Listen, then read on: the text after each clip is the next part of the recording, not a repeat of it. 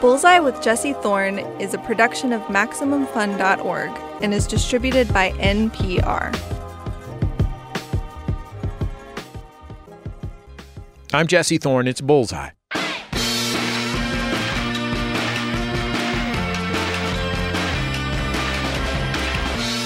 I am really excited to welcome Maria Bamford back on Bullseye, my favorite comedian in the world. She is, of course, a veteran stand-up with 8 specials to her name. Her comedy is quite the experience. She changes voices, sometimes almost like she's been possessed, channeling friends and family members. It's not what you'd expect to see on a stand-up stage, but it's also concrete and relatable. She talks about career anxiety and relationships and mental illness, which she still struggles with today. The brilliance behind Maria's work is in its humanity. What's she been up to these days? Well, after working for 2 seasons as the star and creator of Lady Dynamite on Netflix, Maria has another new special out. It's called Weakness is the Brand. It's out now on pretty much every platform. Let's listen to a little bit from that new special.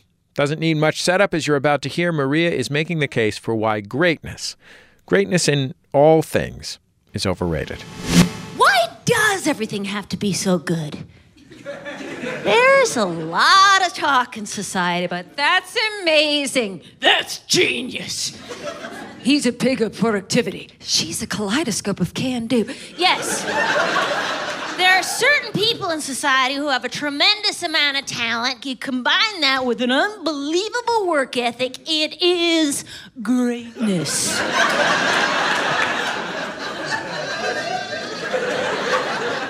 Is that really that interesting? Haven't we seen it before? Einstein, Beyonce, the Muppets, Japan.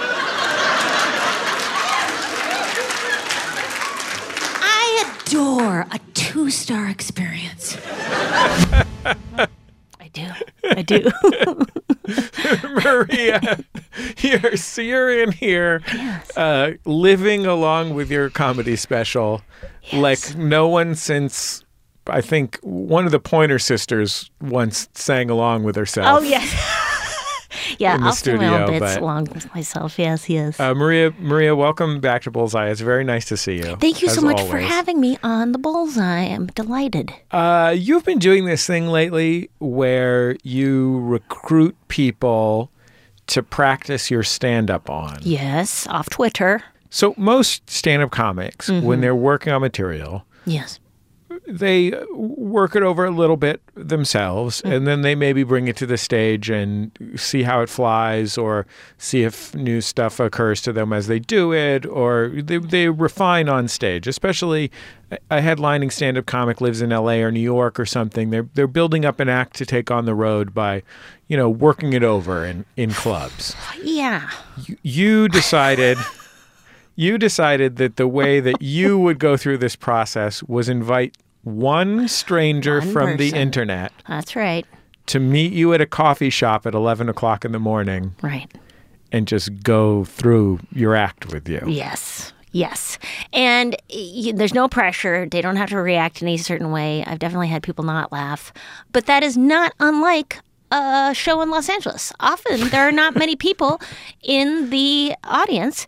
So, yeah, it wasn't too different from a regular show in LA where it's mostly comedians in the audience. And yet, yeah, I could name the time. It could be geographically very close to me. And also it was definitely going to be a fan, somebody who follows me on Twitter. Unless, of course, it hasn't happened yet that somebody, decided to punk me and show up and go, you, which that's going to be exciting when that happens. But yeah, it was. I'm a Fabergé egg sitting on a velvet pillow. I need to have pleasant experiences, more pleasantries. I know, and some comics totally disagree. You gotta toughen yourself up, make sure you can do any crowd. You're not a real comic, which is fine. If I'm not a real comic and I don't have to do those gigs, then yay! Yeah, I feel like there is, a couple of years ago, the stand-up comedian Bill Burr did an interview where he spoke up against the softness of an alternative room where you can just his description of an alternative room, I'm going to be frank, sounded like 1997 to me. It involves people reading jokes off of note cards and something like that. I don't know if how facetious he was being, and I don't know how serious he was. But his point seemed to be, and Bill is, in my experience, a nice man and certainly is a brilliant stand-up comic. Yes. But his perspective seemed to be, I have been through hell. Yes. Performing for audiences who hate me, you should too. Which I completely respect that. And I think it is, one of my favorite things to watch is Bill Burr being booed by the entire city of Philadelphia. Oh, that is one of the best videos on YouTube. It is a delight to watch him counting down the minutes. I've done shows like that, and not as severe. I've gotten teary-eyed on stage once. I think, I don't know if it's a product of getting older and knowing that there's only so much time left. Going, yeah, I've had a terrible night. I've done it. To the extent that it starts crushing my spirit, I don't know how useful me doing one-nighters in North Dakota is really going to make me a better comedian.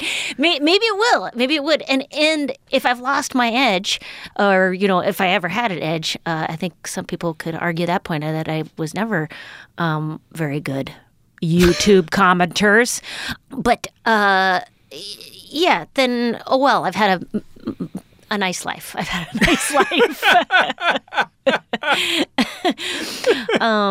Yeah, that's not the machismo. I love machismo, and I love the whole idea of like, I'm going to kill it. But as a, and I used to do more dealing with hecklers kind of stuff of anger, of, guess what?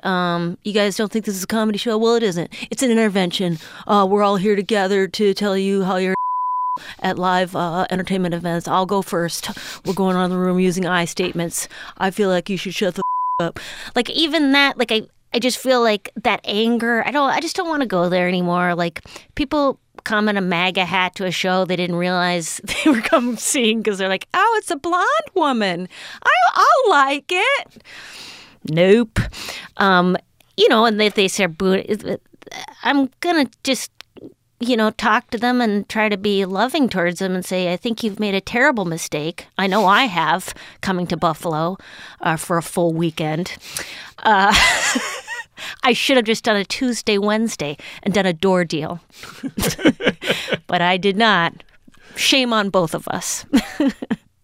What do you get out of rehearsing with a stranger sitting across from you at a table in a cafe?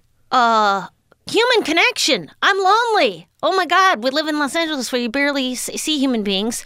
So I am grateful to meet a smiling, pleasant person. And I just, and I want others to have a good time. Like, there's nothing more miserable. Like, I feel bad when people come to a show and they're pissed off and they've had 2 drinks and they're drunk and then they're like, oh, I don't like anything this person's saying and I don't think it's funny. I feel bad. Jeez, that sucks. And then you're squished and you're kind of lit, especially clubs kind of light the audience too. And so you can't leave. And, listen, I'm not going to say they're victims, but Maria, I'm glad that someone is finally speaking up on behalf of the misunderstood people who get too drunk and heckle at comedy shows, ruining the experience for everyone else. Well, oftentimes they're not drunk. Oftentimes they're just pissed. I'm giving them more of an alcohol problem than they usually have. Usually people are fairly sentient and upright when they say, you suck. All right. Well, it seems like some feelings are coming up. Let's have some curiosity about this, as my therapist says.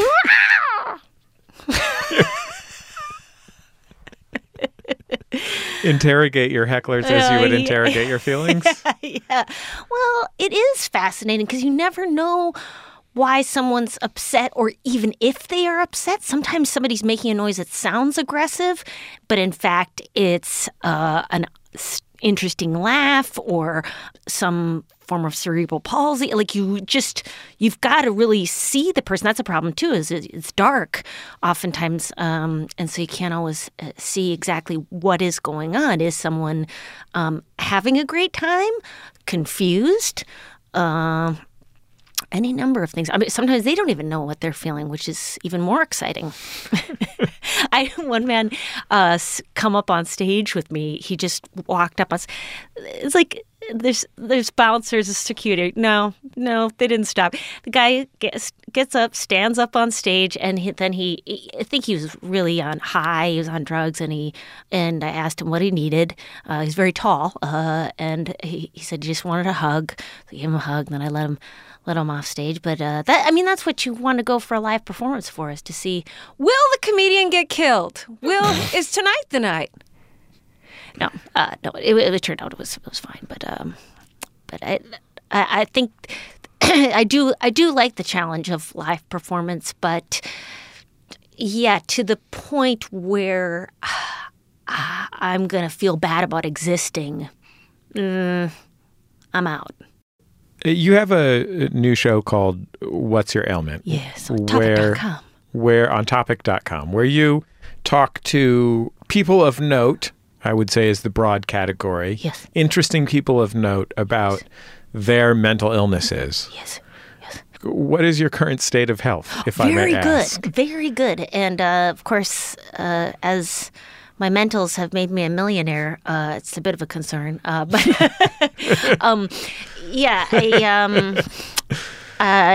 the idea for the show Topic that came up with it, and I thought they thought it would be a helpful thing to discuss mental health with other people, and I thought that sounds fun to talk about it. My thing that I was interested in hearing people is, what have they gotten for free for healthcare? What terrible healthcare have they received that was weirdly helpful in the end? For example, I went to a free clinic, and the therapist was so overwhelmed by my problems, like, what are you gonna do? That I was like, I'm gonna be fine. Are you? Should I check in on you next week? Like, what? I got plans. So that kind of thing. Like, what have you gotten for free? Because it's less interesting to me, I think, to ask people who are in the entertainment industry, who are usually earning fairly well or union members, and it's relatively easier to get health care than it is for your average bear. And there's much more acceptance in the workplace, I think. So I try to ask people, have they ever lost a job because of what they think was an illness issue? And because that has happened to me, or not happened, but happened as a result of health issues. And yeah, so I asked questions that I wanted to know the answers to. What have you figured out in your working life as a stand-up comic, working the road and working in film and television, makes it possible for you to do your work, sustainably for you? Well, total self-employment. Like I can say no to whatever I want. Also, stand-up is 2 hours a night at the most of performance, and then. If you go out and sell merch. I don't know if you're a merch guy, Jesse, but I love to sell merch with my friend Jackie Cation. It also feels good to the brain, the bursts of joy from the audience. That feels tremendous.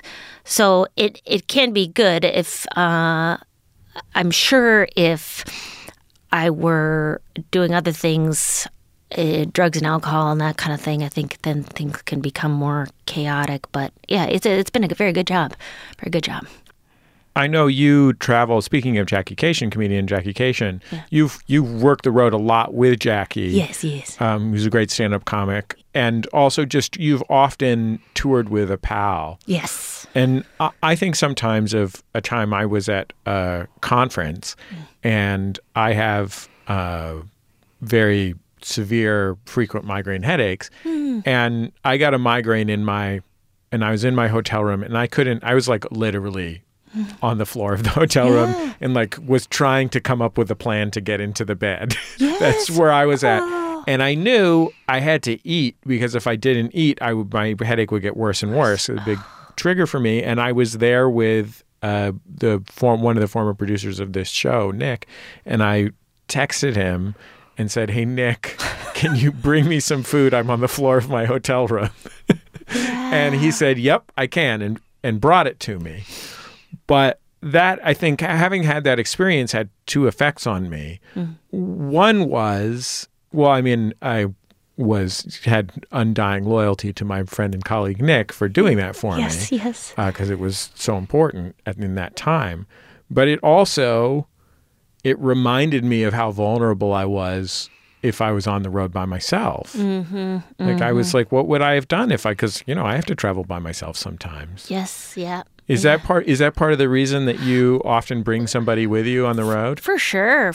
Like it does feel so good. Jackie totally saved me. I think it was 10 years ago now, but prior to the current meds that I'm on now, and I was just bombing so terribly at some Erie, Pennsylvania club, and I got off stage and I just burst into tears, and she's like, "Get her some chicken wings. Get her some chicken wings." And and which did generally help. And then Jackie switched. She was the headliner for the rest of the week, which really used to help a lot in the beginning because before the internet, people were less likely to know what they were coming to see. So I would have the credits to headline, but then people were confused and frightened when they said, "We didn't say comedy." Do you know what kind of comedy this is?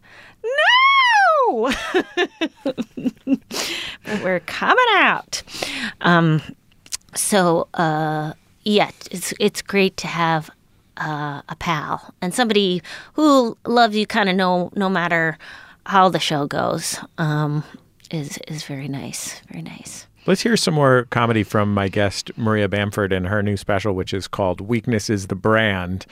In this clip, she's talking about having been invited to do a commencement speech at her alma mater, which is the University of Minnesota, and she gets some sage life advice. Okay, class of whatever year this is. You'll find it doesn't matter. Okay.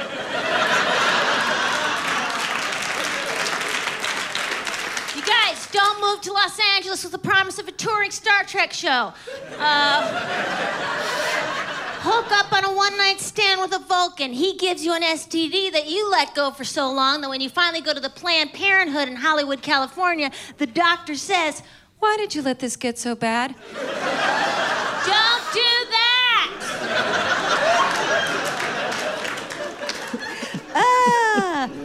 Don't send in your 1040 IRS forms with "sorry, don't get it," smiley face, exclamation point.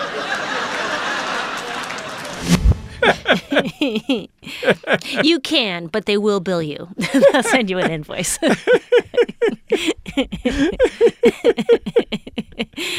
Yes. What I love about that story around you giving the commencement speech, and you did, this is a real speech that you really gave. Yes, I did. Yes. You can see it all on YouTube where I did it so poorly. I make little eye contact. Anyways, I'm not the best speaker.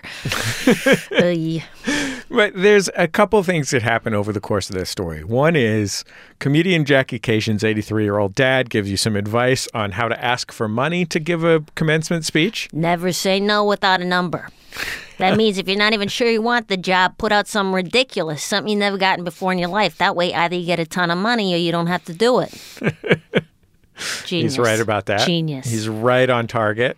And then by the time you are ready to collect the money, which they initially resisted paying you anything on the grounds that it is an honor to be asked to give a commencement speech. But anyway, you are so racked with guilt about the prospect of collecting this money that you decide to give it away to someone in the audience to pay off their loans. Pay down their student loans. Well, and I had to do 2 speeches that day, so I gave it away in increments of 4 checks, $2,500 apiece.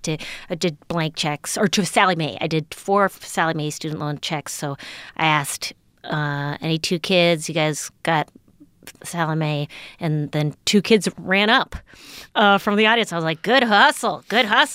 And and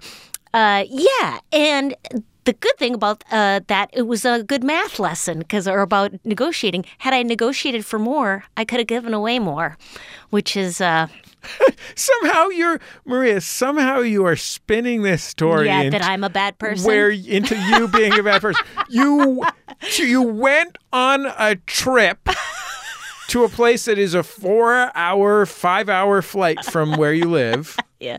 You delivered a public good. You offered the wisdom that you had to offer to young people who required wisdom. Yes.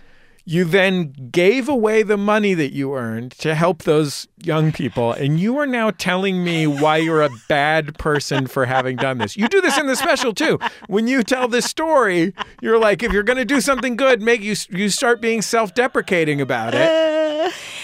Yeah, well, because, it is true. Like, if I could have a little camera on my head every time I did something good so that people could see, I do, one of the first times I did some charitable act, I remember, was when I was a kid. I saved up $20 and I put it in the communion thing as was passing the communion bowl. And I remember going, is everybody seeing this? Is everybody got an eye on this? Nobody cared. And I do have that instinct, which totally takes, from what I've heard from Jewish culture, it takes the blessing out of it if you are not doing something anonymously. To which I say, can't we have any fun? The conclusion of my interview with Maria Bamford coming up after just a minute. Don't go anywhere. It's Bullseye from MaximumFun.org and NPR. You might know Nick Kroll from his very raunchy animated show on Netflix, Big Mouth. Are you the puberty fairy? The puberty fairy? I'm the hormone monster. I'm not a fairy. Well, now he's starring as a romantic lead in a movie set at the Olympics. Actor and comedian Nick Kroll, next time on It's Been a Minute from NPR. Hi, I am Lori Kilmartin. And I'm Jackie Cation. Together, we host a podcast called The Jackie and Lori Show. We're both stand-up comics. We recently met each other because women weren't allowed to work together on the road or in gigs for a long, long time. And so our friendship has been unfolding on this podcast for a couple of years. Jackie constantly works the road. I write for Conan, and then I work the road in between. We do a lot of stand-up comedy, and so we celebrate stand-up, and we also bitch about it. We keep it to an hour. We don't have any guests. We somehow find enough to talk about every single week. So find us. You can subscribe to The Jackie and Lori Show at MaximumFun.org or wherever you get your podcasts. Okay, bye. Welcome back to Bullseye. I'm Jesse Thorne. My guest is Maria Bamford. She is a brilliant stand-up comic and actor. She has a new special out called Weakness is the Brand. You can rent or buy it online pretty much anywhere. She is also the host of a new talk show. On What's Your Ailment, Maria talks somewhat seriously about mental illness with folks in comedy like Rachel Bloom, Baron Vaughn, and Tom Arnold. It's streaming now on Topic. Let's get back to our conversation. You've been married for a few years now. Yes. To your wonderful husband, Scott. Yes. He comes up in the special a lot. Yes. How has being married after many years of very fitful romantic life, Yes. How has it changed your life?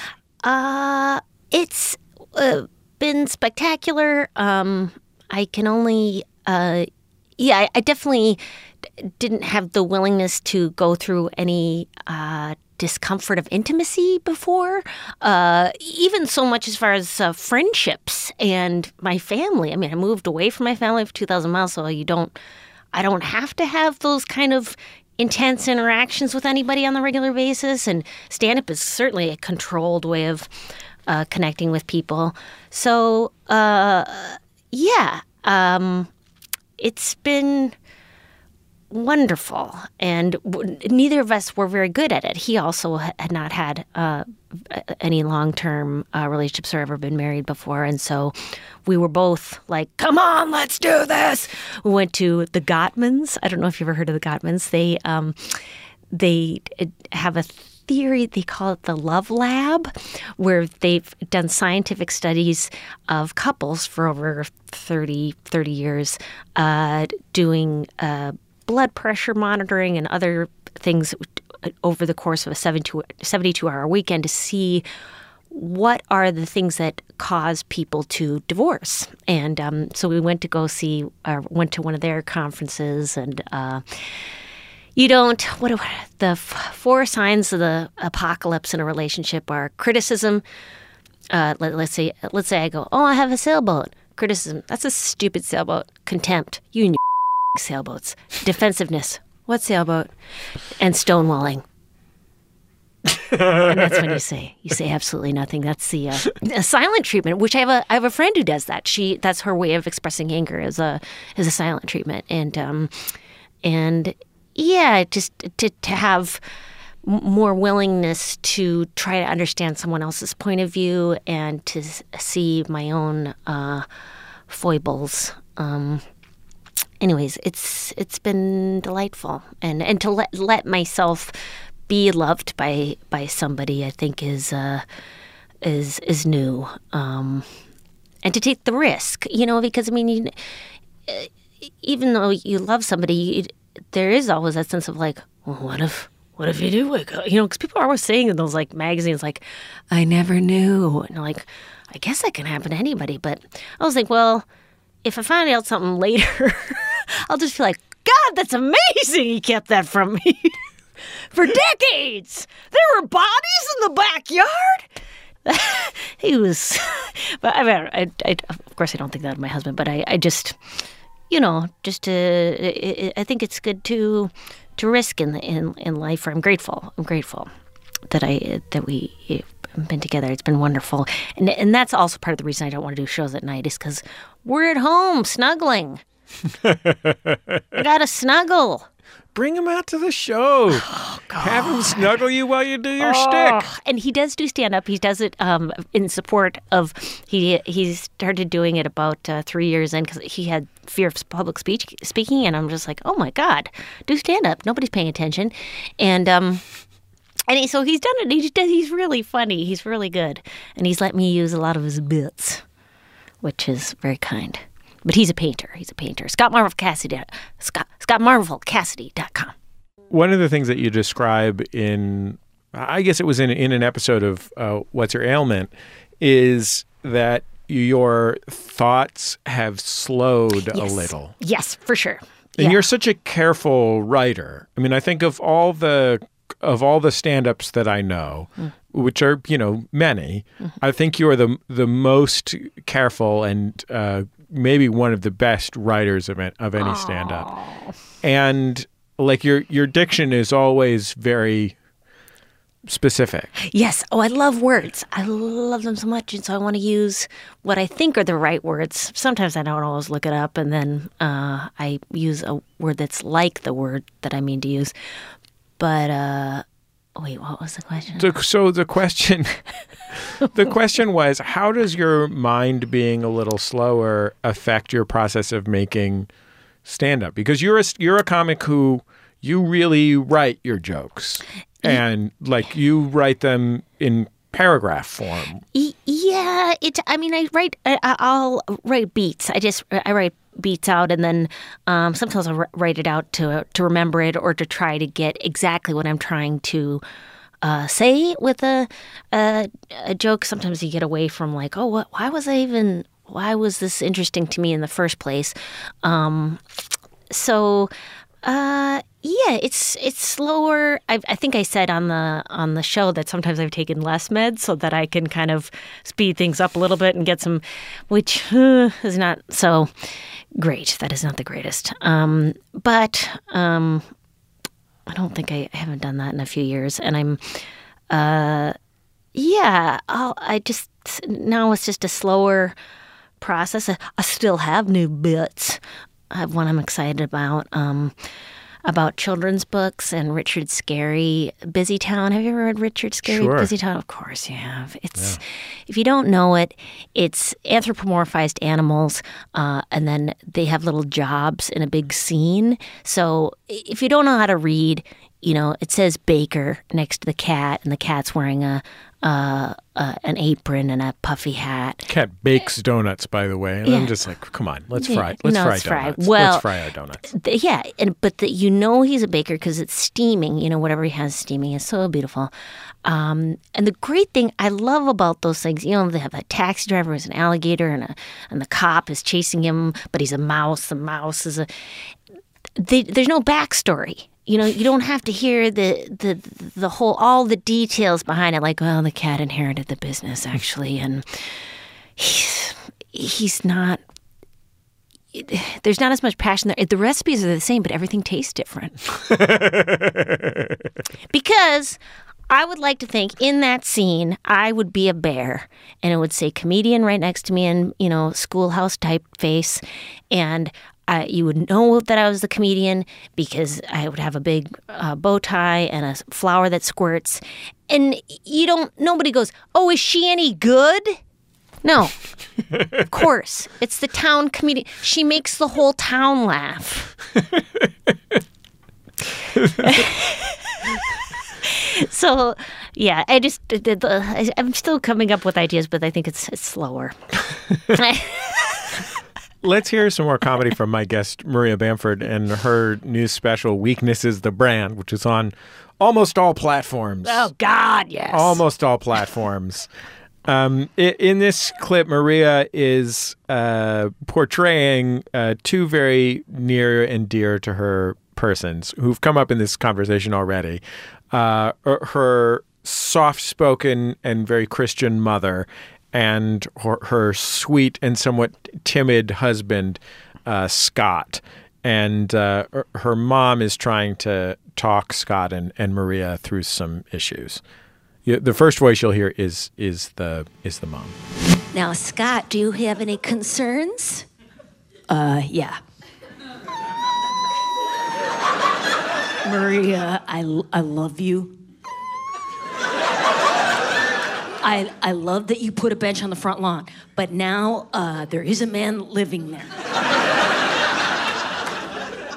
Which is fine. We live in Los Angeles, but now when you leave your keys in the front door overnight, over and over and over again, I feel terrified.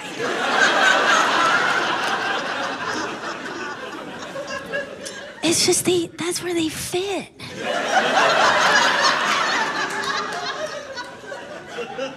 Maybe I could ask the guy on the bench to remind me. Honey, no, okay. Shut it down. Yeah, I know that you really did put a bench in front of your house. Yes, and it brought all sorts of wonderful... I read in a study from the Netherlands that if you provide a place to sit, it builds community. So, provided it, and it did. People came to see babies, and young lovers would have a smoke and a snog on the bench. And then also a man lived there for a certain amount of time. There was some light prostitution happening between it and a white van parked outside our house. So all sorts of things came to the bench. And now we live in a different neighborhood, and we have just put out a new bench. So very exciting to see what's going to come. Congratulations, not just to you, but to the people of Altadena, California. Come have a seat. You have done a lot of material about your parents over the years. Yes. You also did an entire stand-up special where the audience was just your parents. Yes. Are your parents proud of your career? Well, interesting you should ask that, because I got a write-up for this special in the New York Times and in the New Yorker. And so I kind of waited for my mom, Mom, are you going to call me? And she did, and she told me everything that she ate that day. And there was this... We went out to this Cuban place, and it just wonderful fish. I could live on beans and rice. I really could. I could live on beans and rice, beans and rice. And I had to prompt her, Mom, I was just in the New York Times. And then, is that, oh, honey, I know, I saw that. That's so great. I had to prompt her, Mom, can you please say, I'm proud of you? I didn't think you'd need that. All right. Honey, I am very proud of you. I am very, very proud of you. And now, every time she calls me the past few times, she says, I am proud of you. I'm proud of you. Which I don't know. I mean, I think it's just as meaningful, even if I've given her a script and a line reading.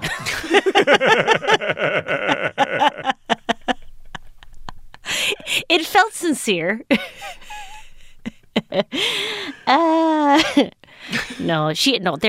They're extremely supportive. They have me on Google Alert. How much more supportive can you be? Are you proud of your career, Maria? Yes, I'm very proud. Oh my God, I'm done. I'm is this it? I'm very proud of myself. Because it is. I mean, it is about hanging in there, and also I also want to acknowledge that I've been extraordinarily privileged. I've given a full ride scholarship through life through the age of 24 by my parents, and though I've had some setbacks, for the most part, it's been gravy. So I'm proud of myself because you still gotta show up. That's one thing everybody has some power to do, is to show up in whatever way you can. So I have done that for the most part. If I can't show up, I can Skype. Skype in if you can. Maria, I'm always glad to see you. I loved your new special and I loved your show. And I thank you for coming and doing this with me. Oh, thank you so much. I am so grateful to be on the show. It's a wonderful show. Maria Bamford, best in the business. Her new stand-up special, Weakness is the Brand, is fantastic. You can rent or buy it pretty much everywhere. Her show, What's Your Ailment, is available to watch now on the streaming network Topic. That's the end of another episode of Bullseye. Bullseye produced at MaximumFun.org World Headquarters, overlooking MacArthur Park in beautiful Los Angeles, California, where, this week, our colleague Chewy brought avocados from his dad's avocado orchard in Temecula. So, thanks for the avocados, Jesus, and Dad Ambrosio. The show is produced by Speaking Into Microphones. Our producer is Kevin Ferguson. Jesus Ambrosio is our associate producer and brings the avocados. We get help from Casey O'Brien. Our production fellow is Jordan Cowling. Our interstitial music is by Dan Wally, also known as DJW. You can find a collection of music that he has made for Bullseye on Bandcamp, and it is Pay What You Will. Just search there for DJW Bullseye. Our theme song is by the Go Team. Thanks to them and their label Memphis Industries for letting us use it. And we have decades of interviews in our archives at MaximumFun.org or in your favorite podcast app. You can also find them on YouTube. There are a bunch, years worth, with Maria Bamford, who I have long felt is America's greatest stand-up comic. So make sure to find those. We're also on Facebook, Twitter, and YouTube. Search for Bullseye with Jesse Thorne there. And I think that's about it. Just remember, all great radio hosts have a signature sign-off. Bullseye with Jesse Thorne is a production of MaximumFun.org and is distributed by NPR.